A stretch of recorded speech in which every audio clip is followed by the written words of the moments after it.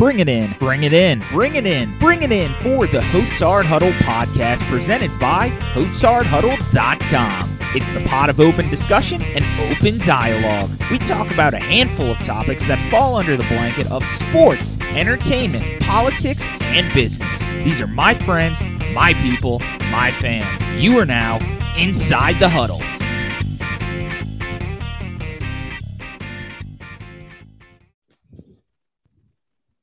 Bring it in. We are back for another episode of the Hoatsard Huddle podcast. It's Mike and Matt doing this two-person show once again. So it's Super Bowl week, Matt. And, well, we got the Bengals, we got the Rams. It's not exactly the matchup I was gunning for, but as it gets closer and closer, I'm pretty stoked for it. I mean, what's not to love about big dick energy himself, Joe Burrow? And then, of course, you got the Rams who have just gone all in trying to get that Super Bowl. They obviously made it a couple of years ago, falling short in I think the lowest scoring Super Bowl of all time to the Patriots. But they're trying to get their second crack at it with Sean McVay. Obviously, Matt Stafford, part of that, not Jared Goff, but adding those pieces like Beckham, like Ramsey. So I'm curious to see how this one plays out, but there is no denying it. I am going to be a Bengals super fan this weekend and probably for the foreseeable future now that Tom Brady has officially called the quits. But, like I said, it was the matchup I was least looking forward to at first, but the more I'm just looking at it and the more I'm thinking, why am I counting out the Bengals? Just why? I mean, based on their offensive line and the Rams front, I feel like I have reason to believe, but at the same time, there's Joe Burrow. And there's just this attitude about the Bengals. I mean, I saw a video earlier with Joe Burrow talking about, moving on to the Super Bowl. He was asked about the excitement. He was just like, basically shrugged it off like, well, it's just another game. We won the division. We celebrated. We still got to take care of business. It's just, and it was like smug. And what's funny is someone dubbed the Talladega Nights video where Ricky Bobby goes, well, it's plain and simple. I'm the best there is. I wake up and piss excellence. And that's what they basically compared his answer to. But, dude, I'm excited for Sunday. It's going to be a good one. Then, of course, we already talked about it last episode, but with the halftime show and, of course, all the theatrics that go into Super Bowl Sunday, man, it's something I'll look forward to. And this matchup in particular, man, I can't wait to see Joey B and what he does on the big stage in year 2. Man, and have you ever even – I don't even know if I could fathom a quarterback coming in and doing, what Joe Burrow did, being his second year, coming off of a crazy knee injury. Like, it's a terrible knee injury. Coming back, really not – maybe the first few games of the season, knocking some rust off. I don't know anybody that probably didn't expect that. But to just see him grow with the team and the whole team buy into him, like – I'm not saying he's Tom Brady, but dude's got Tom Brady energy. Like the way the team gravitates towards him and just the aura he kind of sets off where everybody's like, you know what? Like hell yeah, we can win this game. Like we always have a chance. And you saw that in the playoffs, especially where they're coming back from behind and they're beating these teams that, the spread's coming in, Bengals, +7 and shit like that. And they're coming in and beating these teams and looking really good doing it. And they're doing it on both sides of the ball too. The defense is coming in, coming up clutch when they have to be clutch. Seeing Trey Hendrickson doing it for Saints fans, probably a little sour, but he's been a great addition to that team as well. And that offense is studly, but and you flip it over and I think you have almost as likable as a team, especially at quarterback with Matt Stafford, like lovable. You call him a lovable loser, I guess, with the Lions. Like always a great player. I don't really know anybody that ever hated Matt Stafford. It might be impossible to hate a Lion at this point. I don't know, but But just, that team has also got some guys, Von Miller, and it's got Odell Beckham that a lot of people, they've been in the league for a while, a lot of fans, a lot of excitement, a lot of star power on that team, definitely more star power than the Bengals. They built their team differently by trading those picks to get proven players, which, I mean, you can't say it didn't work. They made it to the Super Bowl.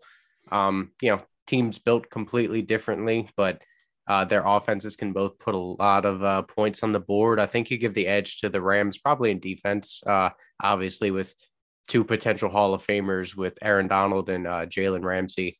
I'm curious to see what they do with Ramsey. I think you're misspeaking when you say potential. I think both of those guys are going to the Hall of Fame, unquestioned. And then Miller too, so that's three that are locks for the Hall of Fame pretty much. And you have other guys scattered around the defense that they get in these early rounds, like Jordan Fuller, Greg Gaines. They're, fourth, fifth round picks, sixth round picks. And you have to hit on those to be able to sustain what they're doing with giving up the picks. But, it works. Like I was saying a second ago, I'm interested to see if Ramsey shadows Ja'Marr Chase, or do they kind of shade him to one side? That'll be really interesting because if they're playing man to man, I think you might give the slight edge to Ramsey. I'd like to say just because he's a veteran, he's been around the block, more than once. He's probably one of the best straight man to man corners in the NFL, but Ja'Marr Chase is not a slouch. I'll go the opposite route, actually. I'll disagree with you. I think if he's matched up one-on-one with Ja'Marr Chase, no help, I'm going to give Ja'Marr Chase the edge in that matchup because Ja'Marr Chase has those fucking burners. It's close, man. I put it at probably 55-45 Ramsey, so I'm not. That's about how I feel. I don't really disagree with you. Yeah, so it's close. But yeah, man, that's always going to be a fun matchup. But that's kind of unpacking some of the things said here. So Jalen Ramsey, it's been interesting because he's been asked to do a lot this year. They've been using him as sort of that chess piece, moving him all over the field, whether he's lining up on the outside, whether he's playing in the slot, whether he's in man, he's in zone. He's been being asked to do a lot. And he actually had a really good interview. I think it was right before the playoffs. It was for one of the primetime matchups. They kind of talked to him about that. And he said it's been one of the most challenging, but also one of the most fun years he's ever had in the league. And it's because of the trust they've given him on that defense or the back end of that defense. They just kind of line him up wherever they feel like he can make plays for them. So it's been interesting. And then, of course, you have Donald, you have Floyd, you have Von Miller up front. On that defense to just pin their ears back and go. But talking about the Bengals a little bit. So you mentioned Hendrickson and, obviously relating back to the Saints, both of us growing up in Louisiana, growing up Saints fans. But it's interesting because obviously I think most of them, I think I've seen the map and most of the U.S. is pulling for the Bengals. But more specifically, the state of Louisiana.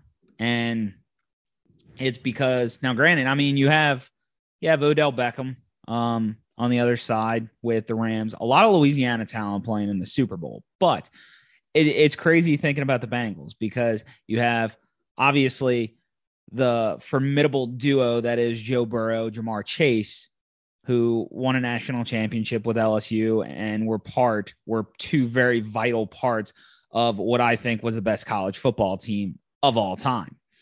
But then you look on the other side of the ball, Trey Hendrickson, Von Bell's another big heavy hitter and playmaker for the Bengals defense. And Von Bell was a great safety in New Orleans. I remember when they lost him a couple of years back, I was like, I get it. You can't pay him, but it stings. And he's been a big piece. Then, of course, you have the other end of that, everyone's favorites, pillow for real, and that being Eli Apple, of course. I was just about to say it. But nonetheless, I mean, there's a lot of people to root for in Cincinnati right now. And, one of the cool parts is a lot of the people I work with are from Cincinnati or that area. So they're, of course, gung-ho. Like, I keep hearing Houday, and I'm just like, I'm cheering for you. Just don't say that. But no, I'm excited. I really want to see the Bengals win. I mean, dude, Joey B, if he ends up winning the damn Heisman, a national championship, then getting a Super Bowl and a Super Bowl MVP in a span of 3 effing years, like, come on, dude. It doesn't get better than that. And it would put him on a whole different stratosphere. And just look at the team he's doing it with. He's doing it with the Bungles. Like Zach Taylor, before this year, what did he win? Like 6 games in 2 years or something like that? 7 games. Like Zach Taylor was a half of a bad season from potentially getting fired. And Joe Burrow, I mean, for lack of a better term, kind of saved his ass just by being the stud that he is. I'm not saying that Zach Taylor's not talented, because to win in the NFL nowadays, you do need a stud quarterback. It's damn near impossible to win without, at least an above average guy. So, I think he definitely was the savior to that franchise. Like he was the savior to LSU that one year with the national championship. But to do what he's done, if he does, indeed win, would just be like unheard of almost. And to do it that fast, to do it within 2 years with a team that was picking number one, like they weren't like, a middle round where they had some talent on the Back-to-back team. top 5 picks. Like it, yeah, exactly. Because Jamar Chase was number 5 he went 5th overall. So yeah. It's crazy to think of how this team turned around, and I guess to show you like how quickly Joe Burrow changed the culture and how quickly, I'm sure it wasn't just him, because they have other veterans on the team like Tyler Boyd, who's been there for a few years, Joe Mixon, Jesse Bates. But the way this team has been able to rally and just like buckle down, and I called him a pretender in the beginning of the year. I'm sure you probably were going to point that out at some point, so I'll beat you to it. But but yeah, man, I mean, they surprised the hell out of me. It's a little salty, me being a Browns fan, to see them go all the way. But for some reason, I really don't feel crazy for cheering for them. Just like I said, they're likable. It's fun, man. Right. Like the they're fun to attitude there watch. is intoxicating. And they're everything that is football right now, which is explosive offense, dropping your nuts on the field, just in the quotes after the game from Joe Burrow, just so freaking smooth. He's like the new Joe Namath. Like this game has Except so much, not overrated and infinitely better. I want to see him wear some pantyhose in a commercial like him. And then, but yeah, man, I'm super stoked. I said before the show that I don't really care who wins, but you've definitely swayed me in the Joe Burrow direction. I mean, he's an LSU boy, so it'd make me happy to see him win. I mean, you already know I don't cheer for LSU at all, but dude, Joe Burrow is must see TV. I mean, he's so great for the NFL. Is fantastic, and to do this with the fan base like the Bengals. I don't know if you watched that video compilation of them like watching the last second tick off and seeing them actually win, dude. It like almost had me emotional, because it's thinking back to 2009 when we went through that whole thing with the Saints. So they're definitely it's a feel good story.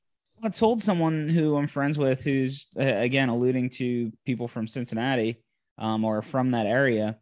I said that exact thing the other day. I was like, you're probably feeling the same way I did in 2009, when it just felt like the Saints were destined to be Super Bowl champs. Everything just happened to go their way that year. There's just seasons where something just feels magical about it. And that's the cool thing about sports. Aside from playing to win the game, of course. Yeah, I'm excited for Sunday. So what's your pick here? Let's get into some predictions. What's your score for Sunday? All right. So if I had to, I haven't put a ton of thought into this yet. So forgive me if it takes me a couple seconds to think of one. But if I had to put my thumb on it, I would say Bengals. I won't go super high scoring, man. Just because I have a feeling that it may be a little bit lower scoring, but I'll go Bengals 24, Rams 17. I will I could see take. them winning by a I touchdown. see it being very similar. I don't think it's going to be too high scoring. As much as I'd love to see the barn burning 34-31, 38-35 shootout. I feel like when I'm you in expect agreement that, with it you. doesn't happen. That just for whatever reason. Yeah, right. Like Super Bowls, it just doesn't seem to happen. And I think we'll stick status quo. Now, had we had Rams versus Chiefs, I'd probably be thinking the opposite, and I would think it would be a high scoring affair. But yeah, I'm thinking like 27-23. And I'm gonna go Bengals as well. I If you asked me to pick the Bengals a week and a half ago, I'd have told you absolutely not. But like I said, there's just It's something the magic, different. man. Exactly, the Right. magic. Call me crazy, but I'm buying in. And I'm buying into Joe Burrow. So It's gonna be I'm hard to bet putting my against him chips three on the table and times. putting my stock in Joe Burrow. Let's go. Let's go. Um, but hopefully after the game we see him celebrating with the Lombardi and of course doing And a stogie. his stogie and his get the gat. I mean, dude, every time I see him doing that, I'm just like, bro, I'm here for it. I'll get it. But now that we've kind of covered the Super Bowl, there's been a lot going on since we last talked in the NFL. Let's start with Tom. Let's start with Tom Brady. I was literally on Airline Highway driving home, or not home anymore, but driving back to Louisiana to visit. And I was on Airline Highway right there approaching Destrehan when I got the text. Tom Brady officially hung it up. And I was like, fuck, man. Like I was sitting there in my car. I teared up a little bit. Just because, I mean, dude, he is football to me. There's no one I can really think of that I can even say has been football for the entire time that I have been a fan of the NFL. And I wrote about this and said this in my column about his retirement. The first Super Bowl I watched in its entirety was Rams Patriots when, of course, Brady won his first. I still remember the drive. He was the final drive of the game to set up the Vinatieri field goal. It was dink and dunk all day before connecting with Troy Brown over the middle, getting that big chunky yardage. But, Brady did essentially nothing but manage the game for that entire Super Bowl. And then obviously the last second magic. And then he slowly progressed and, really blew the lid off of being the quote unquote game manager, even though he made steps in the direction prior to, but blew the lid off during that 2007 season when he threw 50 touchdowns and they had Randy Moss. So, dude, from everything, I mean, his whole career, what I love most about it is just how much he evolved as the game progressed. So did Tom Brady. He relied heavily on that defense early on to capture those three Super Bowls. Obviously had that little bit of a drought there. Lost, the 2007, 2008 to the Giants, of course, lost again in 11 to the Giants. And, then came back really from 2010 to now and reestablished that winning dominance. I mean, dude, the amount of Super Bowls he went to is insane. The fact that he has won more Super Bowls than any other franchise in the NFL is insane.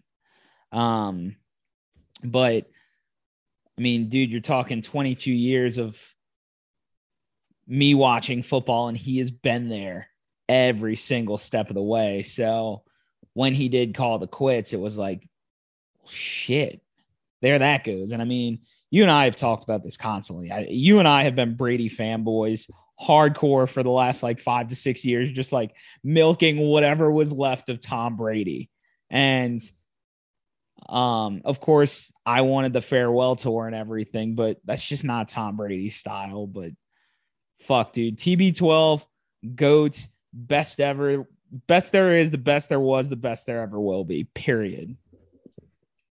Yeah, so if there's a logo for the NFL, like you have the NBA with Jerry West, you put Tom Brady. The only other person maybe you consider is like Jerry Rice, but Tom Brady, just every single person knows Tom Brady. And in my perspective, like you were just saying, I have a little different perspective on this because 5 or 6 years we've been hardcore Tom Brady fans. Like, just I fell in love with him, and I fucking hated Tom Brady for like the first 10 or 15 years he was in the NFL, dude. I couldn't stand him. That was me until 2009, 2010.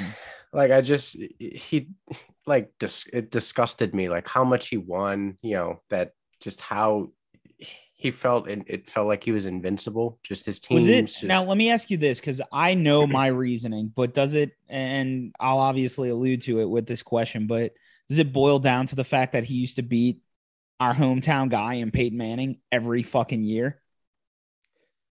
I don't think it was that for me because I was never a huge Peyton Manning fan. Like he's from there, from Louisiana, from back home. But I think it was just because he won so damn much, which is, I guess, a silly reason to dislike somebody. Like, maybe if you played for the Falcons, you could think that I could hate somebody that much, or like a bitter rival. But it's like I have no connection to the New England Patriots in the Northeast, 1,500 miles away, or whatever it is. But just as I got older, I was just like, dude, I need to appreciate this while it's in front of me. And I think my perspective changed. And as I got older, same thing with like I guess LeBron too. It's the same thing. It's like appreciate greatness while you have it. Well, you're bringing up a great point too, and it was kind of where I was gonna take this conversation a little bit too. Is there's still so many guys our age who just don't, and they're missing out. Essentially, is what it is, and like whatever floats your boat. But I'm a sports fan above all else. I'm an NBA fan. I'm an NFL fan. So whenever I have someone who is truly great in front of me, like I'm cheering for him. I want to You see fanboy a little bit, right? Like, and granted, like I growing up, I mean, LeBron was my Jordan. So I appreciate everything he's ever done. And like I used to get heavy into the LeBron's better than Jordan debates and all this and that. Now I'm just like, dude, I don't fucking care. Like whether it's Kobe, whether it's LeBron, whether it's Jordan, whoever it is, I don't give a shit. I'm just watching to purely enjoy what is happening in front of me. And I'll have the conversations with people who can actually have the conversations without mouth breathing, of course. But it's silly. And again, it's the same thing with Brady. Like they're just reached a point. And like I said, I think I reached that point when I was probably 19 or 20, where I was just like, I'm just here for the ride. I'm going to enjoy every second of this. So it's, yeah, I fully agree that when you have someone who is historically great, and I mean, Brady goes down as the best quarterback ever, the best football player ever, and it's really pretty definitive at this point. You know, I think the only other two NFL players in the history of the game who can really be even classified as such is Rice in Montana, and Lawrence Taylor. But aside from that, I don't think anyone's even remotely close to the conversation. So it's, but dude, 22 years, man, 22 years. And the ride's over. It's like, has it been 22 years? First off, it makes me feel Well, it feels old. like it hasn't been long enough. And the crazy part, and I'm not gonna say like he's crazy for retiring. Like you know what you want, and he probably wants to spend time with his family because I'm sure he feels like he misses out on his kids, growing up, because he's basically like a machine during the NFL season, I'm sure. And Yeah. he feels like he was a worse parent for it. Not saying he's a bad parent, but You just be it there for your sucked. kids. I mean, Yeah, that's a schedule to keep, man. yeah, And then it's true. And I mean, you know way better than me because all I have is a dog. So I don't have much input in this, but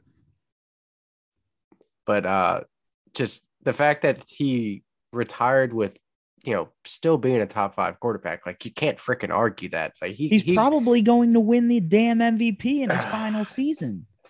I and mean, I he's coming guess off a year where he led the league in yards and touchdowns. touchdowns. And to do that with, the roster being banged up at different points of the year, Antonio Brown doing cartwheels in the end zone and shit. Like, it's just like, to ride out on top is a good feeling, but it also probably has to sting him a little bit to know, like, dude, I could still go out and whoop these dudes' asses.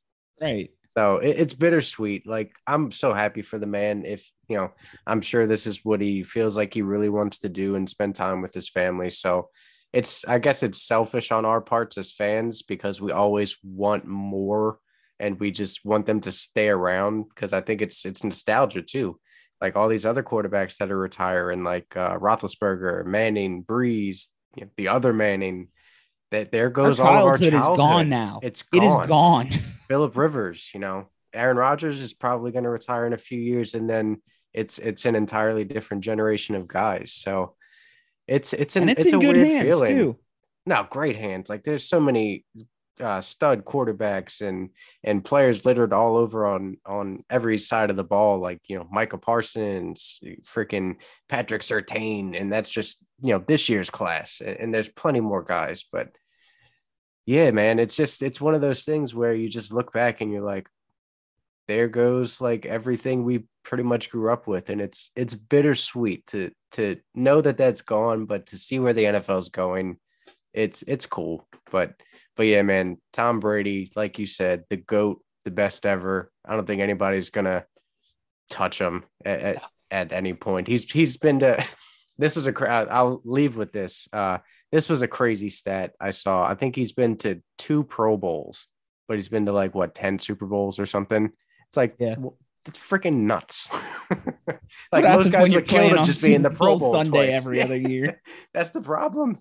I But thought that was crazy.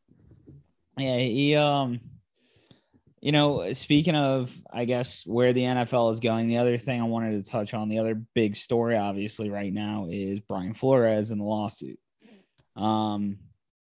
Obviously, the NFL has the Rooney Rule in place, which, of course, requires teams to interview minority coaches. And now Flores is going after the NFL for basically using that as a sham and just basically filling the minority quota, so to speak. And I'm curious to see where this honestly goes because Hugh Jackson's come out and said things. I feel like there was one other coach that mentioned something, but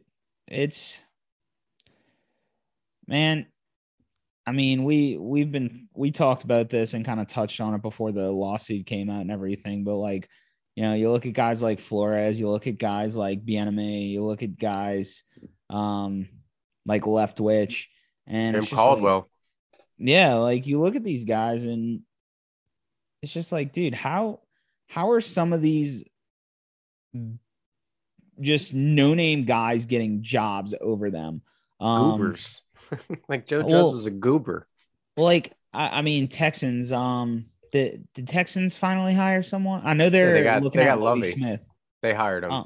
They did hire him, but Yeah. like a report came out that Josh McCown was number 1 on their short list, and it's like, I'm sorry, what? But I'm curious to see what happens. I mean, ultimately, I don't think much comes of it, just because, and I'm no lawyer, but I feel like there's going to have to be way too much proof and smoking guns to make this lawsuit stick. But it's sad, man. And like, you look at some of the teams that a lot of these black coaches have taken over, like the Browns under Hugh Jackson and stuff like that.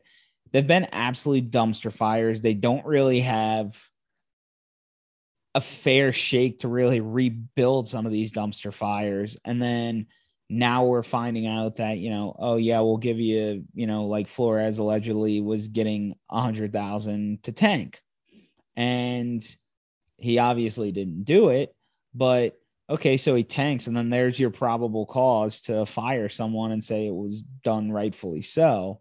And then obviously Flores didn't do that because the Dolphins went 9-7. But I just really curious to see how nasty this lawsuit potentially gets.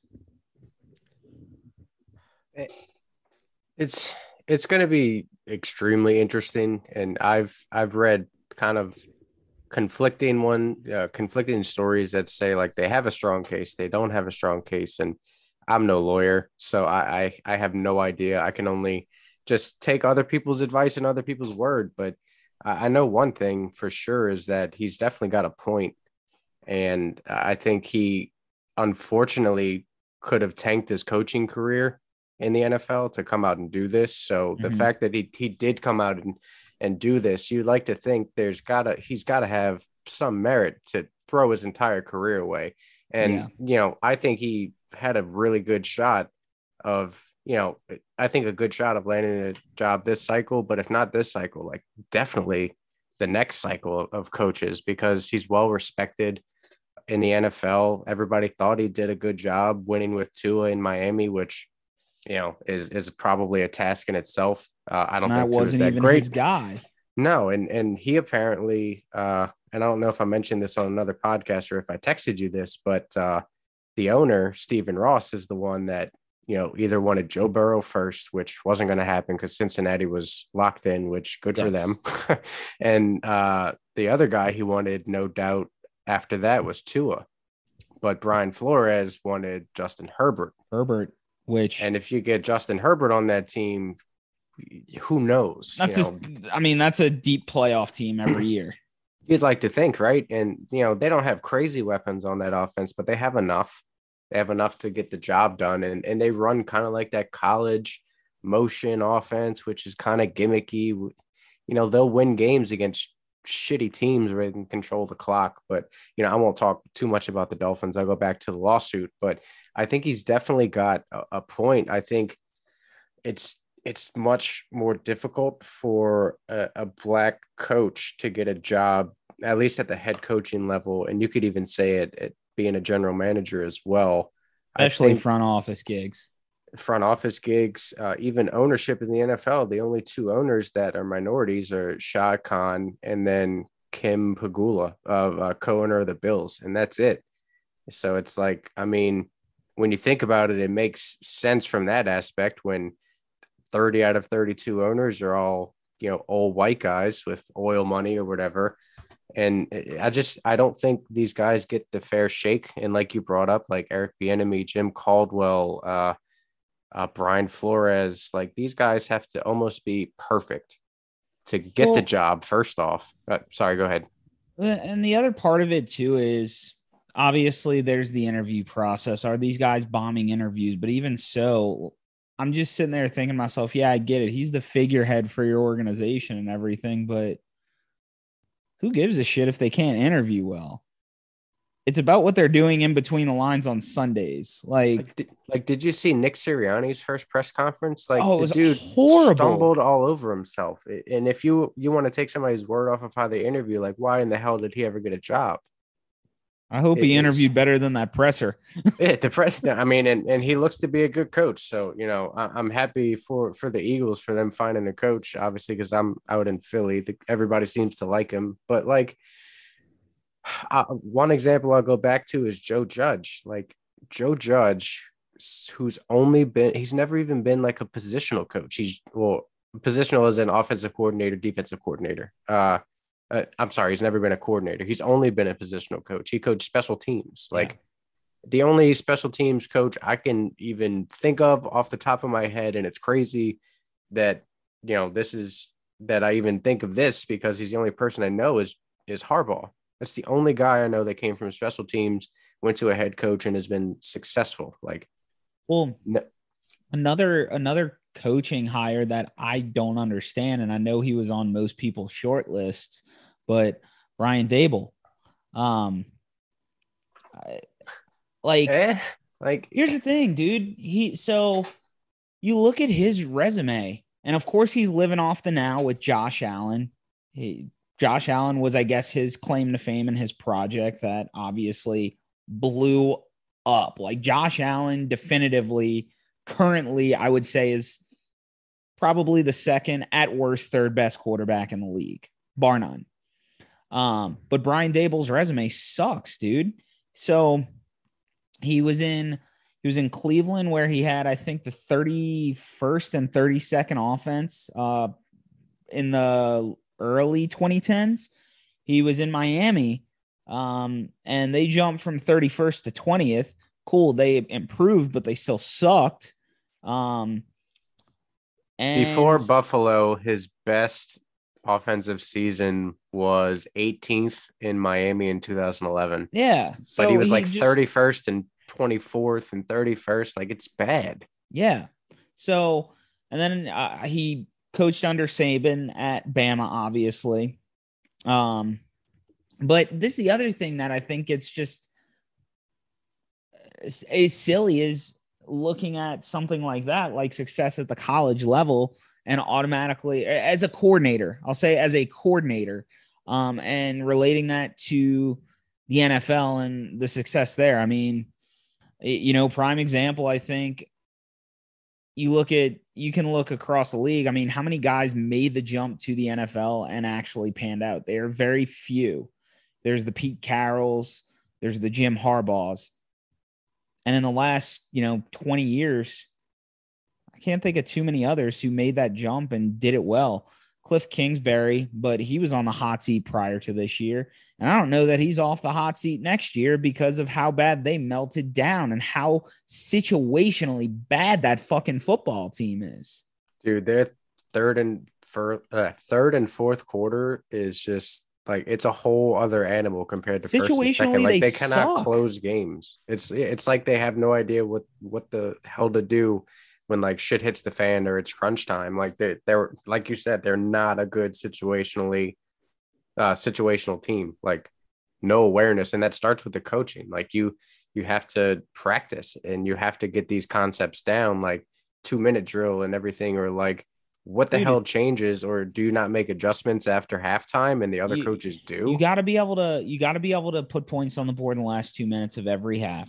You have to be able to run a 4-minute offense and ice the clock. You have to be able to convert third downs. You have to be able to win the field position battle. And more often than not, I mean, I remember looking at Kyler Murray last season. I'd have to go dig up the stats from this year, but I remember last season, everyone was kind of hyping about how good he was and this and that. And I do think Kyler Murray's a good quarterback. Don't get this twisted. I don't think Kyler Murray is by any means a bad quarterback or even a replaceable quarterback at this point. But I remember seeing a stat last year, and it was probably week 10 maybe of last season. And his third down touchdown interception ratio, he was throwing most of his interceptions on third down. And I'm like, good quarterbacks and good football teams don't do that. And we're not talking, hey, it's third down and we're just trying to get a first down by chunking it downfield. And it turns into a punt of you just trying to make a play.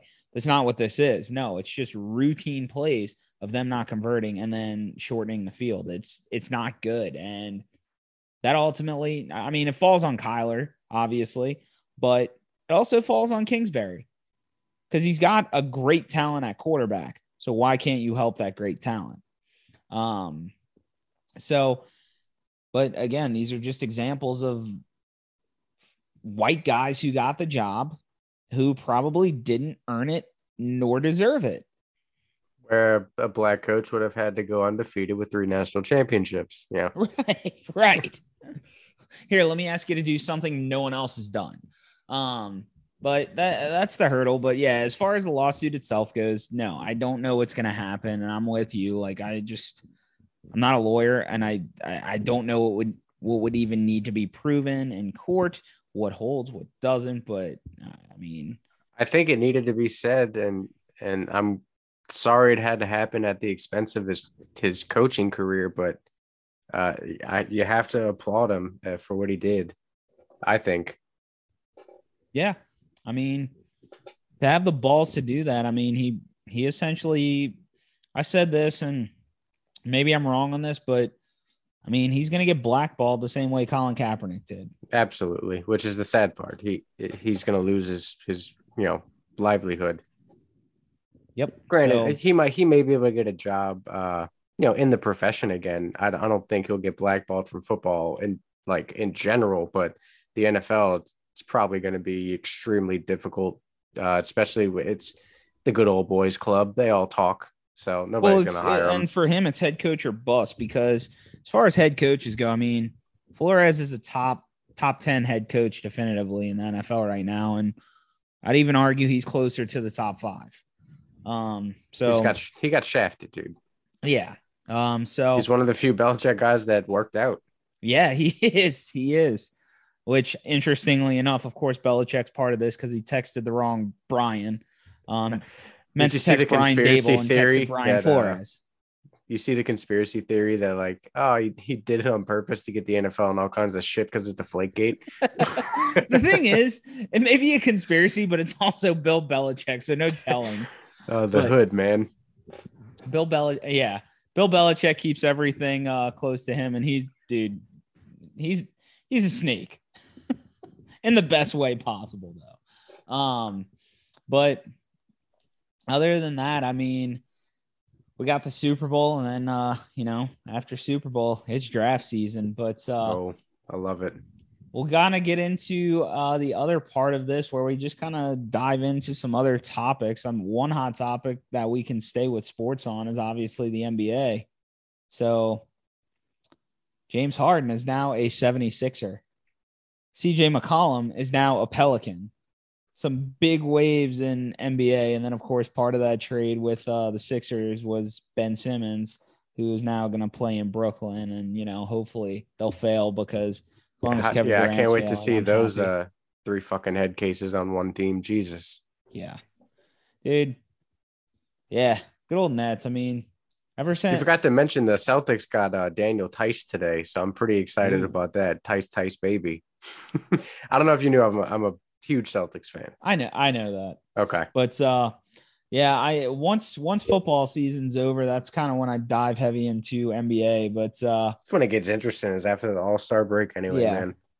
Which, funny enough, James Harden was the last pick for the All-Star teams, which I thought was hilarious. I mean, dude, before he got traded, obviously they're getting another head case, it seems like, with Ben Simmons, but Jesus Christ, you couldn't have asked for a better trifecta of head cases with Harden, Irving, and Durant. I mean, it's such a long team. Jesus. Like the length of Kevin Durant and Ben Simmons. Yeah, that is. And they'll still fucking lose, and it's going to be great. Yeah, because that's what happens when your point guard can only play in half of his games. Yeah. But moving away from sports, anything in pop culture here that we need to discuss? Ooh, good question.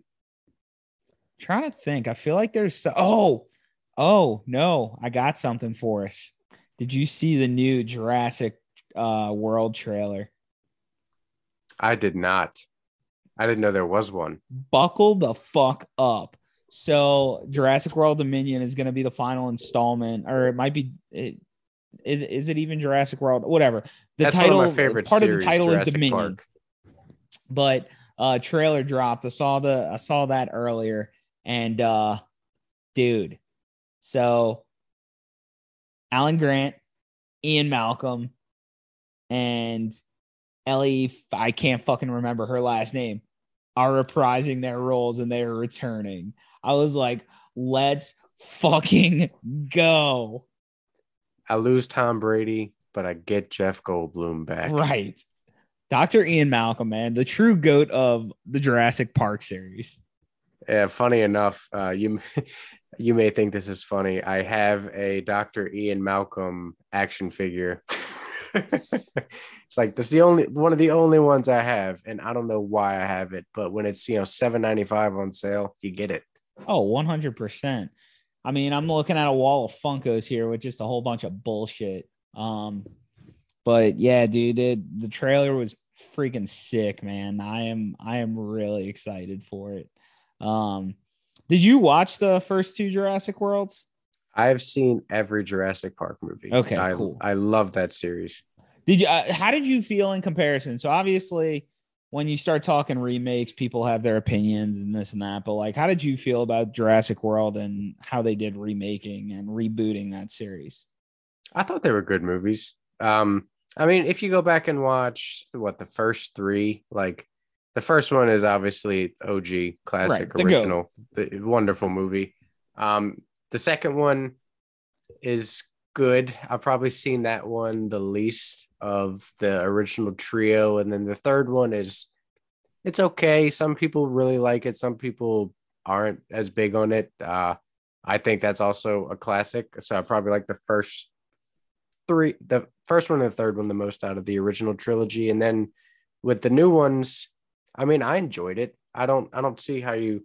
I think Chris Pratt did a good job in it. As much as I'm not a huge Chris Pratt fan, I think he was really good, made it enjoyable. And then you have your little pieces of the first trilogy where Get your Easter eggs. they go and find the headsets, the night vision goggles, and in the little shack and all things like that. So I think they did good. The one scene that I always go back to when I think of the second one, when the volcano erupts and everything, is just seeing that one brontosaurus get left on No, the dock. It's dude, like, how do you not cry during no, that? dude, that scene. I was like, oh, I It didn't think I kills was gonna you. cry during Jurassic Park. Right. Like I'm crying over a goddamn dinosaur. Well, I say that, but fucking Land Before Time, the good dinosaur, all tear jerkers, man. Dinosaurs are just great, regal creatures. Um, but no, Chris Pratt's actually his character, Owen, Owen something, um, is actually one of my favorites in the entire, like, out of both installments. He's very likable in those movies. Yeah, and then obviously like Blue's the fucking goat. But one of my favorite scenes was in the first Jurassic World before Fallen Kingdom, both of which I liked a lot. But one of my favorite scenes was with the Indominus Rex, when it escapes. He walks in. They obviously are hesitant about trying to exterminate it. It was when they sent the team, and obviously it was camouflage, and like the Indominus Rex just ate all of the troops basically, and destroyed them. And Chris Pratt told them, "We need to destroy her." And he goes on a tirade of like, she doesn't understand where, or he was like, she is seeing all of this for the first time. She has no idea where she fits on the food chain. And I don't think you want her to find that out. Like it was just such an intense and great line. I was like, holy shit. Like, dude knows his shit. But yeah, I really like the reboot. I I'm kind of the same way though. Like Lost World is probably my least favorite. The original is obviously the best one, hands down. But I actually like the two newer ones more than I think I like three. Now it's been a while since I've seen three, but and that's not to say Jurassic Park 3 wasn't good. I genuinely enjoy all of them. But if we're talking rank here, so I'm curious to see how the final installment goes with this one, especially since we're talking about reprising roles of the original characters. I mean, dude, it doesn't get any Nostalgia. better. Yeah, Right. so much nostalgia. That's what I love. I think that's the thing I love most about a lot of these reboots now, though, is The little Easter eggs. it's the Easter eggs. It's bringing back I was having this conversation the other day with one of the people I work with, and for the record, I work with literally pretty much all Gen Z. I think I'm one of two, maybe three millennials on staff. And I was kind of talking about this with him. So, and this all got brought up for the freaking disdain for boomers, which is funny. But I was like, we were just kind of talking about some of the different generations. Like, obviously, you have boomers who are just the past, the glory days. And then you have Gen Z, and they were in agreement with this. They don't they don't have as much of an appreciation for the past. We sort of bridge that gap as millennials. Like we have an appreciation for the past while also welcoming what's to come. And I think that's why like we get so gung ho over the nostalgia of these movies. We were talking about with, the last installment of Spider-Man. We're now talking about it with the Jurassic Park and Jurassic World franchise. And then I don't know if you're into Cobra Kai. My wife watches it, and I think I've seen most of the first season. It was I'm not too big into watching shows and stuff. I'll admit it. I don't know. I can't sit still that long. It's probably undiagnosed ADHD, but I can tell you that show was really freaking cool. Well, I'm a big fan of the 80s. Like it's before my time. Like I didn't grow up in the 80s, but having two very, very much older siblings, there's a substantial gap between me and my middle sister, and then a bigger gap, obviously, between me and my older sister. They are 80s babies. I'm 90s. But because I grew up with them, I had a very much like 80s type of childhood. Like I'm a big fan of John Hughes and the Brat Pack. So Breakfast Club, Pretty in Pink, 16 Candles, Ferris Bueller's Day Off, like all these movies I'm a huge fan of. Karate Kid's obviously a big part of that. I grew up loving that series. And, from season one, like I fell in love. Like Cobra Kai is probably up there for me as far as shows go. Like I would say it's in probably my top 3 favorite shows.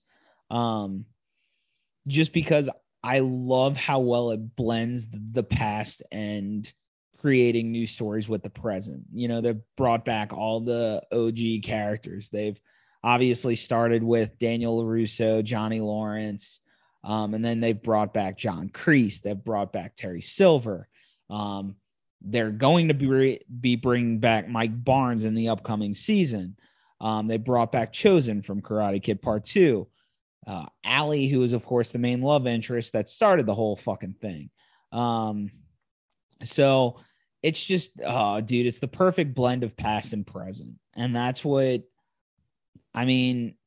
you talk about like creativity in Hollywood. Like I think one of the things I often heard really, and probably around like 2010s, was how much movies and TV shows, they suck now. It's all reboots this, reboots that. Fuck it. Bring on all the reboots and reprises, because I'm here for all of them. Especially when you get these, when they bring back these characters that you grew up with for the reboots, like maybe they're not the main character, but they have, they're a side character, or they have cameos or something like that. It's just, it makes you smile when you see them on screen again. It brings you back to your childhood and just makes you happy. I wish some of these reboots didn't suck as much. I know quite a few of them. They're cheesy and corny. Two I can think of that I didn't like very much: Girl Meets World, which Boy Meets World's probably my favorite show ever. Wasn't huge on Girl Meets World. And then Fuller House, another show I grew up watching, obviously, with Full House, R.I.P. Bob Saget. But yeah, like they went too cheesy, and like there's times it doesn't work, and that's okay. Like I'm okay with the effort there. We were talking about it I was talking about with the Scream franchise. Guess what? We're getting Scream 6. Let's fucking go. Like we'll see where it goes. That was another thing. So one of my favorite scenes actually on Girl Meets World, going back to like how they nod to the past. So how familiar are you with Boy Meets World? I haven't seen it nearly as much as you, but I have seen it start to finish at least twice. Okay. So do you remember the episode where Eric was Santa Claus, and he ends up like giving toys to like underprivileged kids, like orphans, and Tommy, like he kind of took Tommy under his wing as his little brother, if you will, like took care of him. Well, Tommy was up for adoption. He wanted Eric to adopt him. But obviously, he's a young, like 6-year-old kid, Eric, still figuring out his own shit. And he had to tell Tommy he wouldn't adopt him. One of the saddest episodes, by the way. Like you talk about like one of the most heartbreaking moments in Boy Meets World. That's up there. But in Girl Meets World, so, and I don't even know the episode. I've just seen the clip, and every time I watch the clip, I'm like, fuck, that's good.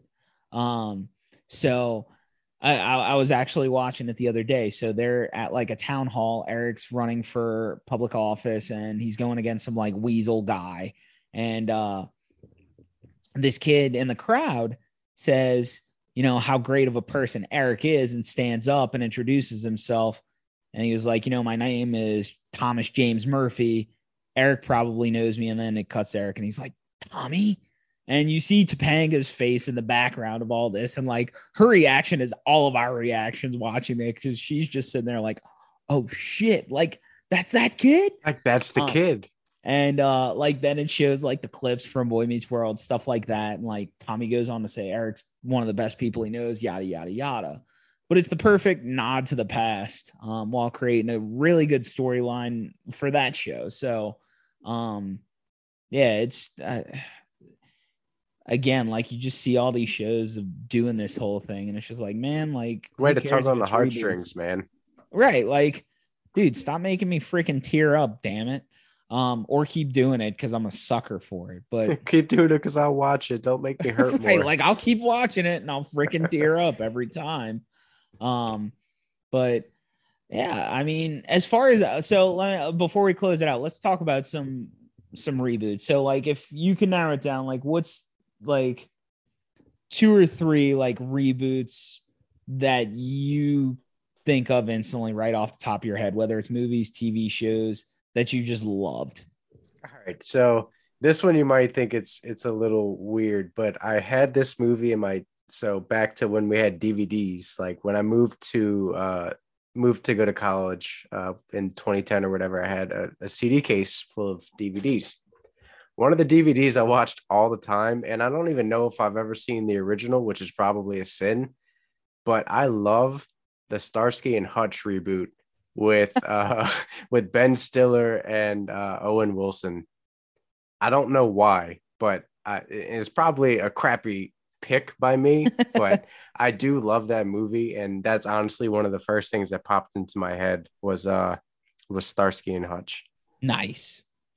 I don't even remember it. Like I know it, but like I don't remember seeing it. It's a fun movie. It's not an Oscar-worthy movie by any means, but it's stupid fun with Owen Wilson and Ben Stiller, and then at the very end of the movie, the 2 original guys come back, and like, you know, Ben Stiller, if you know Starsky and Hutch, his character has like a Gran Torino that he loves, and like that's his baby, and he fucking crashes at the end of the movie, and the 2 guys from the original come and drive up in one and give him like theirs. So that's really cool. Another reboot. Actually, you might have to give me a minute. So give me one of yours. So obviously I already alluded to it. Cobra Kai's in there. Another one that's more recent, which I don't know how I feel about it, since they are not going to have Gordon Bombay in it, but Mighty Ducks Game Changers, like that season was great, dude. Like, obviously I grew up a huge Mighty Ducks fan. That's my favorite sports movie or sports series. So that's really cool. And then as far as other reboots, Beauty and the Beast, the live action remake with Emma Watson, was amazing. One of my favorite reboots. I thought the cast was excellent with Luke Evans and Josh Gad as Gaston and LeFou. Like, dude, that bromance was amazing. But that was a really good reboot. So those are 3 that immediately come to mind where I'm like, they knocked it out of the park with those. See, it's tough for me to think because I'm not as much of like a TV buff or a movie buff. I don't mean to drag on like this, dude. I'm having like a mind blank. For everybody listening, if you're trying to buy a house right now, good luck. Holy shit. And they're done that. Glad I don't have to worry about it. Yeah, I'm like, what was a good reboot? Oh my God. I'm just thinking about these 3 houses I saw earlier. No, but one thing I will note before we close this out. So one of the reboots I would love to see happen is a fucking reboot for Happy Gilmore. Ah, dude. Dude, And then get Adam Sandler to be Chubbs. Well, dude, the video that happened recently, like Adam Sandler posted a video of him using the Happy Gilmore swing, and he was just like called out Shooter, and he was just like did a little like laugh. And then fucking couple of days later, Chris McDonald comes out as Shooter and fucking putting in like his office and gets into character. I was just like, dude, I need this in my life. That's one of the best sports rivalries of all time. Dude, I love that movie. And the fact that still on like Twitter, if you follow him a little bit, the guy that plays Shooter McGavin, like still goes into character every now and then. It's great. Shooter's one of the best villains ever. All right, so I got one for you before we head out. I'd like to see who you'd pick. So Little Giants. I'm sure you've seen that movie 10, 15, 20 times. You beat Kevin down Cherry Hill. Down Cherry Hill. Cheetos, crunchy or puff? Puff. Wimp. All right, so if they made a reboot, who's going to take the place of Rick Moranis' character and Ed O'Neill? Ed O'Neill's characters. A.K.A. Al Bundy. Well, first and foremost, I almost called him Al Bundy. That's the problem. No one should take the places of either of them. The O'Shea brothers are amazing. You could probably have Mike McDaniel just play Rick Moranis' character. You could, dude. He looks like him. And then you bring Kevin James to play the other character, who's also Sean Payton. Which, did you watch it? I did not. It was fucking so silly, hilarious. Man. It was as cheesy as it gets, and I loved every second of it. I'm going to end up watching it just because, like, when I saw that casting, I was like, out of all people, they're like, Kevin James looks close enough like him. He's a white guy. Well, it's a comedy, so yeah. I think it's even funnier that they picked like a chubby guy to play Sean Payton. Like, well, I don't think this is the type of movie you care that it gets spoiled, but Sean Payton has a really fucking hilarious cameo at the very end of the movie, like literally right before the credits roll. It's amazing. I was like, nice. But no, it was good. But other than that, it's been another great episode of the Hotard Huddle podcast. For those who listen, thank you. And, honor the huddle.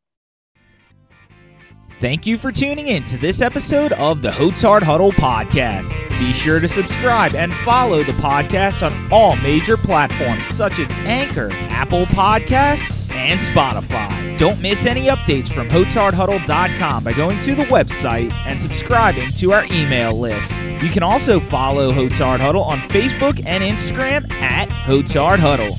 As always, honor the huddle.